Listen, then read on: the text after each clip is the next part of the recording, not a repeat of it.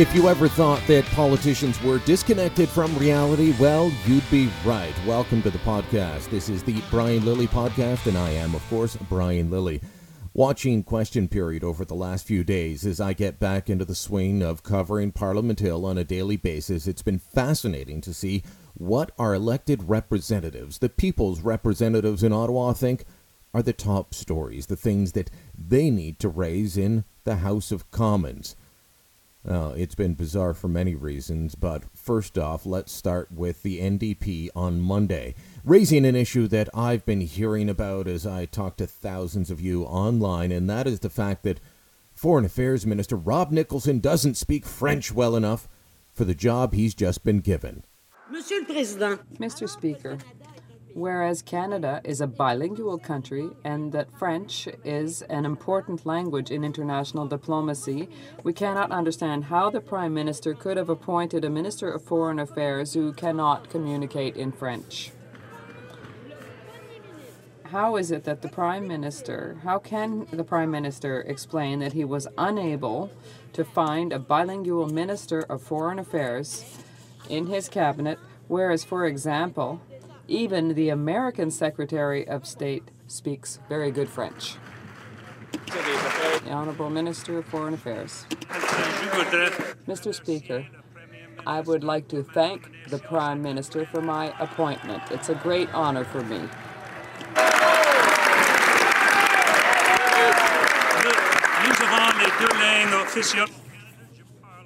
We have two official languages in Canada. I don't speak very well right now, but I understand very well, and I'll continue to make efforts. I did like that Nicholson responded in French. This was an issue last week raised by the Liberals, Justin Trudeau, saying it was despicable that, the Conservatives have foregone the idea that Canada is a bilingual country and appointed a unilingual Foreign Affairs Minister. Don't they know that we always have a bilingual Foreign Affairs Minister? Except when we don't. And we haven't had one many times. Liberal hero to the left, Lloyd Axworthy, the man that pushed for Canada to be part of the soft power movement, the man that is still lauded for getting the Landmines Treaty signed in Ottawa. Not bilingual, but he was Foreign Affairs Minister under Jean Chrétien, who also doesn't like the idea that Rob Nicholson's French isn't quite up to snuff.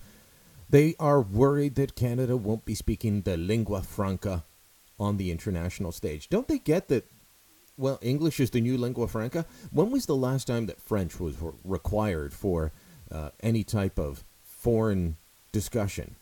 When was the last time that French was the language of international commerce and diplomacy? I think people were still wearing powdered wigs at the time. But to the NDP, this is a pressing issue. They've put out press releases on it. They've made statements. They have questioned the government about it in the House of Commons. So is anyone that you know talking about that issue? Is anyone actually bothered by that? Or are they using Parliament just to forward not a real issue, something that the government needs to focus on? Are they using it to try and score points? Because, let's face it, the NDP, it's no longer the working man's party, it's the Quebec man's party. It is the Francophone party of Quebec. And they're worried about losing seats in the next election to a resurgent Bloc Québécois and the Liberal Party, which explains their other obsession this week. Well, Nicholson they asked about and he answered in French, so they kind of moved on. But the NDP's been obsessed with another issue this week, and that is the state broadcaster, CBC. They've asked questions about it twice this week. They've made member statements about it. They have complained about it to the media. What's the point? Well, they don't think the government respects CBC enough. Here's Pierre Nantel in an exchange with Heritage Minister Shelley Glover. Canada is at the bottom of the OECD when it comes to spending on public broadcasting. The bottom. Yeah. CBC's announcement, they are slashing their budget and cutting hundreds of jobs is raising concerns over the survival of the CBC. While Conservatives are turning their back on public broadcasting, people across Canada are rallying in support of the CBC. When will the minister finally listen to citizens? It's true in my area, my friend. The NDP leaders put a practical plan to save the CBC. When will they listen and correct?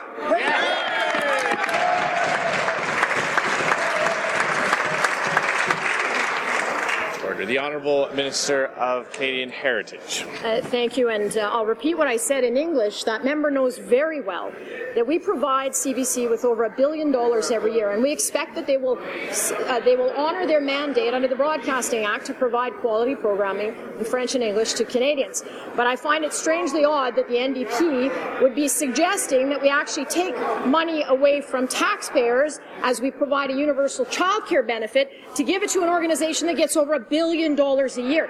That's what I call irresponsible, and we won't be going down that road. That was on Monday when Glover pointed out that CBC still gets $1 billion a year. But Christine Moore, the New Democrat MP from Abitibi-Temiskaming, she went on the rampage on Tuesday. I would like to remind you that the NDP is the only party that has promised to reinstate adequate, stable, multi-year funding for CBC. And I am proud to inform you that hundreds of citizens from Abitibi-Temiskaming will turn out this Saturday in Rouyn-Noranda to defend the relevance of our public broadcaster, which we so desperately need in our regions. Numerous artists will come to speak proudly of their attachment to CBC, and you can be sure that I'll be with them to have the voice of Abitibi-Temiskaming heard. The honourable member. And then Alexandra Boularice, he decided, well, he was going to get on in the act as well. We know that the Prime Minister wants the public broadcaster to be the Conservative Party's propaganda mouthpiece. He can take control of the board of directors and cut its budget, but when the NDP replaces this budget, we will reinstate the CBC's budget and ensure its independence. So what's driving this? Are there looming budget cuts that nobody knows about at CBC? No, there's not. In fact, they haven't cut CBC's budget in quite a few years. The last time they did it was $115 million. They still get $1 billion a year, as Glover pointed out. And the last time that there were across-the-board budget cuts where CBC got touched with that $115 million, on a percentage basis, the Army lost more of its funding than CBC did. So is the government really gutting CBC, or are they trimming around the edges? See, even the $100 million that they lost, that was really ending what was supposed to be a one-off payment, but had become an annual adjustment, an annual supplement to their parliamentary appropriations. That's how they term the $1 billion a year subsidy. It's not a subsidy to them, it's a parliamentary appropriation. So why is the NDP going on and on about CBC? Well, again, it is about protecting their turf, particularly in Quebec. On Monday, a Quebec radio station aired an interview that they conducted with Stephen Harper while the Prime Minister was in Quebec City on Friday. So they recorded it Friday, aired it Monday, and it's caused a firestorm in Quebec. Why? Because Stephen Harper basically said, water's wet, fire burns, film at 11. Okay, that's not what he actually said. What he said was that Quebecers do share conservative values, but a lot of the people that work at Radio Canada, the French CBC, don't. That has the NDP, the union representing CBC workers, and Quebec's intelligentsia in a lather. It might be completely true to anyone that pays attention, but that's not the point. The point is that the NDP needs CBC, because CBC leans left. If you think they'd lean left in English Canada, you ain't seen nothing yet until you pay attention to their offerings in Quebec, in French. And the NDP has more than 50 seats in Quebec. That is half their caucus. They need to hold those seats if they want to remain official opposition. They need to hold those and gain a lot more if they want to form government, and if they want to make sure that they don't lose out to Justin Trudeau, or even a resurgent Bloc Québécois. So all these questions, all these statements about CBC, it's not really because the state broadcaster is under threat. It's not really because, well, their work is not being valued by Canadians or by the government. No, it's about protecting their turf and making sure that they stand up for their friends so that, come October and the election, their friends will stand up for them. It's just part of playing Quebec politics. Justin Trudeau may only have 7 seats in Quebec, but that doesn't mean he doesn't pay attention to the province. In fact, I think he pays more attention to Quebec than the rest of the country. Quebec has been driving Liberal policy for years, and so as he saw the NDP jump to the defense of CBC, he decided he would as well. On Twitter, he said yesterday, a Liberal government will reinvest in CBC Radio Canada to ensure it can carry out its important mandate for Canadians. Get that? $1 billion a year, not enough. He wants to give more of your hard-earned money to CBC. Why? Because they support him in English Canada, perhaps, and so he's now sticking up for his friends. That's what it's about. The Harper government has not denigrated CBC. They have done mild cuts at a time when every government department has had to sacrifice. Mild cuts. The big thing hurting CBC is that people are not watching the way they used to. Advertisers are not buying ads the way they used to. They are having to deal with the same reality that every private broadcaster is having to deal with. I say this from experience, people. You know that. So, the NDP, the Liberals, they just want CBC shielded from reality.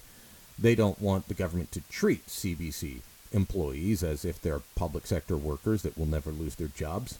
They don't want to talk as if that's what they are, but that's in effect what they want. Give them more money so that they never feel the effects of the market. Fewer people watching? No worries. Fewer people advertising? No worries. It's all about protecting CBC. That is, unless it is, of course, the guy at CBC that most of us want to hear from, Don Cherry. My relatives and my grandfather, Paula Mountain, 34 years with RMC, but he was a worker. He wasn't. And Sergeant Thomas William Mackenzie, who I'm very proud of, worked there too. He was a plumber. And they both went overseas in the First World War. My grandfather was at Vimy Ridge, and my Sergeant Thomas William Mackenzie, believe it or not, it just boggles the mind that he was in the whole war and was killed with 4 days to go, November 7th. He won the Military Medal in Bar, and I have pictures of him all over. So I am the military, they're the best, the police and the firemen, you can't beat them. That's not the type of CBCer that they want to protect. It is the type of CBCer that most of us want to hear from. Stick around, we've got more to come.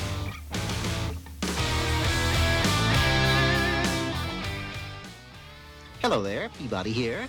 Once again, it is time to take another revealing peek back into history. What famous date shall I set it to today, Mr. Peabody? Were you a fan of Peabody and Sherman? I always loved the Wayback Machine. I think that Justin Trudeau was trying to use the Wayback Machine. I think he was hoping that maybe Mr. Peabody had joined his caucus this week and that he could somehow transport himself back. See, I'm thinking this because it's the only explanation I can find for why Trudeau stood up and asked a question that was extremely relevant 2 weeks ago. Tuesday, he stood in the House of Commons and asked the Prime Minister about vaccines. The Prime Minister has run no ads promoting the life-saving benefits of vaccinations. He has, in fact, cut public health immunization budget by 23%. Will he stop his self-promoting, partisan government ads and invest instead now in a campaign that encourages parents to vaccinate their kids? Now, I'm not alone in thinking that this was a bizarre question to ask. Trudeau was asked about it in the Scrums After question period, and he simply said that he wanted to give an opportunity for political leaders to speak out and encourage parents to vaccinate their kids. I'm wondering what political leader isn't speaking out and asking parents to vaccinate their kids. Prime Minister Harper stood up, and that's pretty much what he said in response to Trudeau's bizarre question. But let's look at a couple of facts here. We are not in the middle of a huge measles outbreak in Canada. We are facing about average number of measles cases in this country. Did you know that every year there's measles in Canada? It's been reported widely that measles was completely eradicated. That there hadn't really been any cases since the 1990s.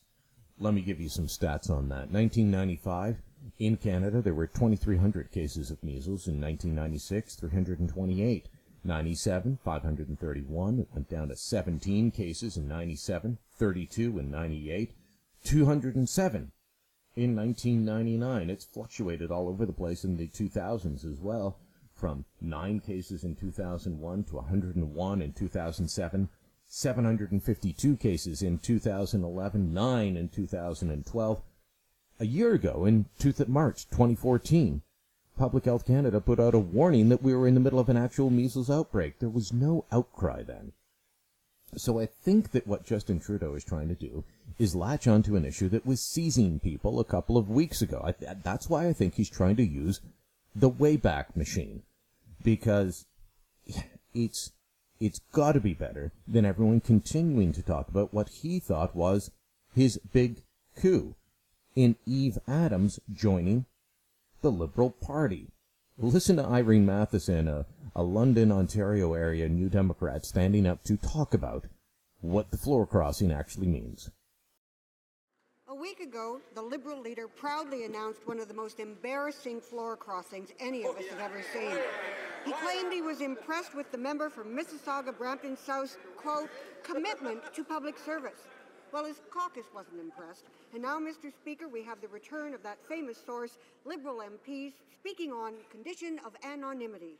One Liberal MP said, quote, the larger population just got another message saying the Liberals are no different than the Conservatives. Another, that the leader of the Liberal Party just made the Prime Minister look principled. And what did the Liberal leader get in return for all this? Why, none other than new Liberal strategist Dimitri Soudis. This Liberal leader once said, quote, when you start to compromise your principles, you're through. Indeed, without principles, what kind of leader are you? Well, we just found out. But fortunately, Canadians can count on the NDP, our leader, for principled leadership, leadership that fights for the middle-class families of Canada. Trudeau is desperate to change the channel on this one. He's desperate to forget about it. As Matheson said, this floor crossing, this coup, has resulted in the return of Liberal infighting because Liberals are not happy that they took the most bizarre Conservative, the one that her own party had said, you're breaking the rules, we're not going to keep you, and he's trying to turn her into a solid Liberal. Maybe he's just hoping that people will see her on TV and say she's pretty and not look at her track record. Maybe they won't look at the man that is her fiancé, who, again, the Conservatives fired for breaking the rules. When your opening position is that you are a breaker of the rules, you're not in the best position to say you're moving over on principle. Back in a moment.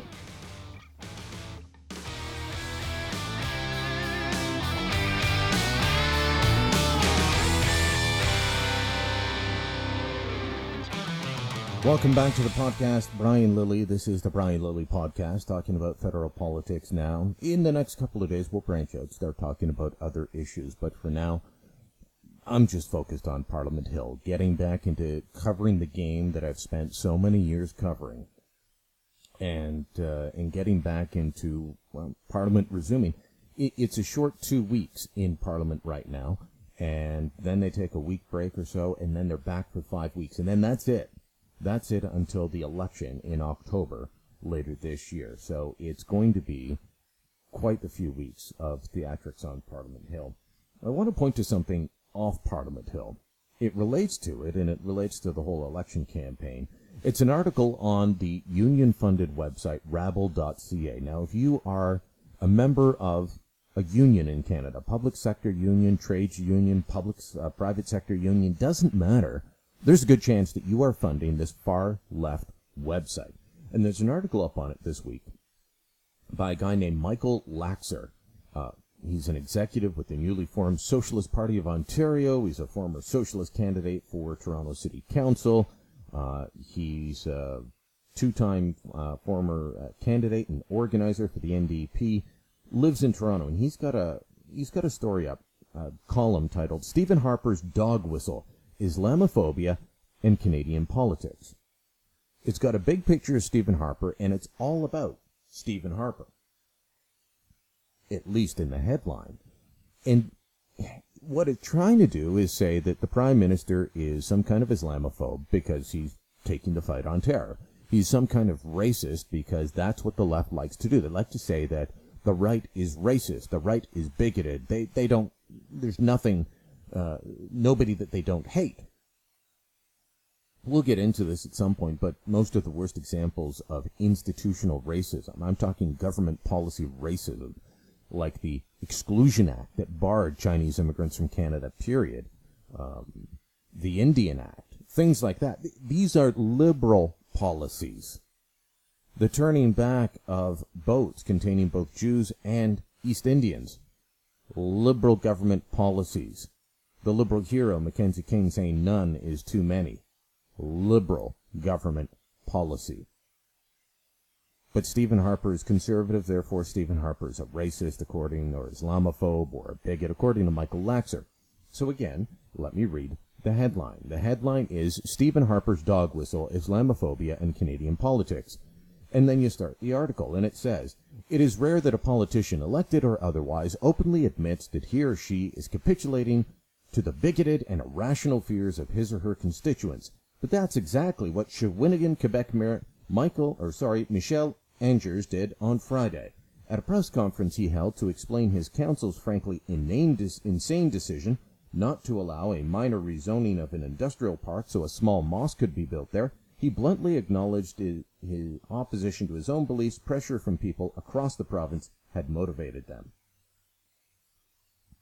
The headline's about Stephen Harper and Islamophobia.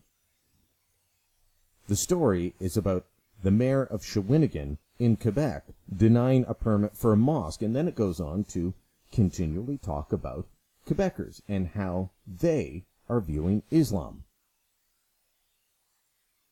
Have you not noticed that the NDP, the party that Michael Laxer has run for, they hold most of the seats in Quebec? Have you not heard? We talked about it earlier in the podcast about Quebecers and the media and conservative values. Stephen Harper thinks conservative values are closer to Quebecers than their media and their voting patterns let on. I think he's right. But the fact is, Quebec is more left-wing than the rest of the country. Their current MP is Lise Saint-Denis. She was elected as a New Democrat. She crossed the floor to the Liberals. At the provincial level, they've been mostly Liberal and Parti Québécois. They used to be, at the federal level, represented by the Bloc Québécois. This after years of being the place that Jean Chrétien got elected. After he left, it became Bloc, then it became New Democrat. So they vote left. But to Michael Laxer, this is all due to right-wing bigotry. They have 5 seats. The Conservative Party has 5 seats in Quebec. I believe all of them now are in the Quebec City area, which is far to the east of Shawinigan. It doesn't matter to him. This is about trying to say that conservatives are racist. Doesn't have to be supported by the facts for the left to throw that around. It doesn't have to relate to anything. It's just what they're going to do. We can have a discussion about whether it is an irrational fear to worry about Islam in Canada and its various iterations, especially when you do have imams in this country saying that Muslims should be pledging allegiance to the caliphate declared by ISIS, the Islamic State. I think that's a valid discussion worth having. But to say that a city council's decision in an area that does not vote conservative, that does not elect conservative MPs, that Stephen Harper I don't think has visited in years, that is somehow due to Stephen Harper's Islamophobia and bigotry, well, that's just bizarre. But that's the type of leftist lies that exist. I want to thank you for taking the time to listen to the podcast. I want to thank you for all your support in downloading the first episode the other day. We're going to try and work out the kinks on this and keep going. A little bit of feedback for you. Brian McCracken on Facebook posted this comment about the first episode.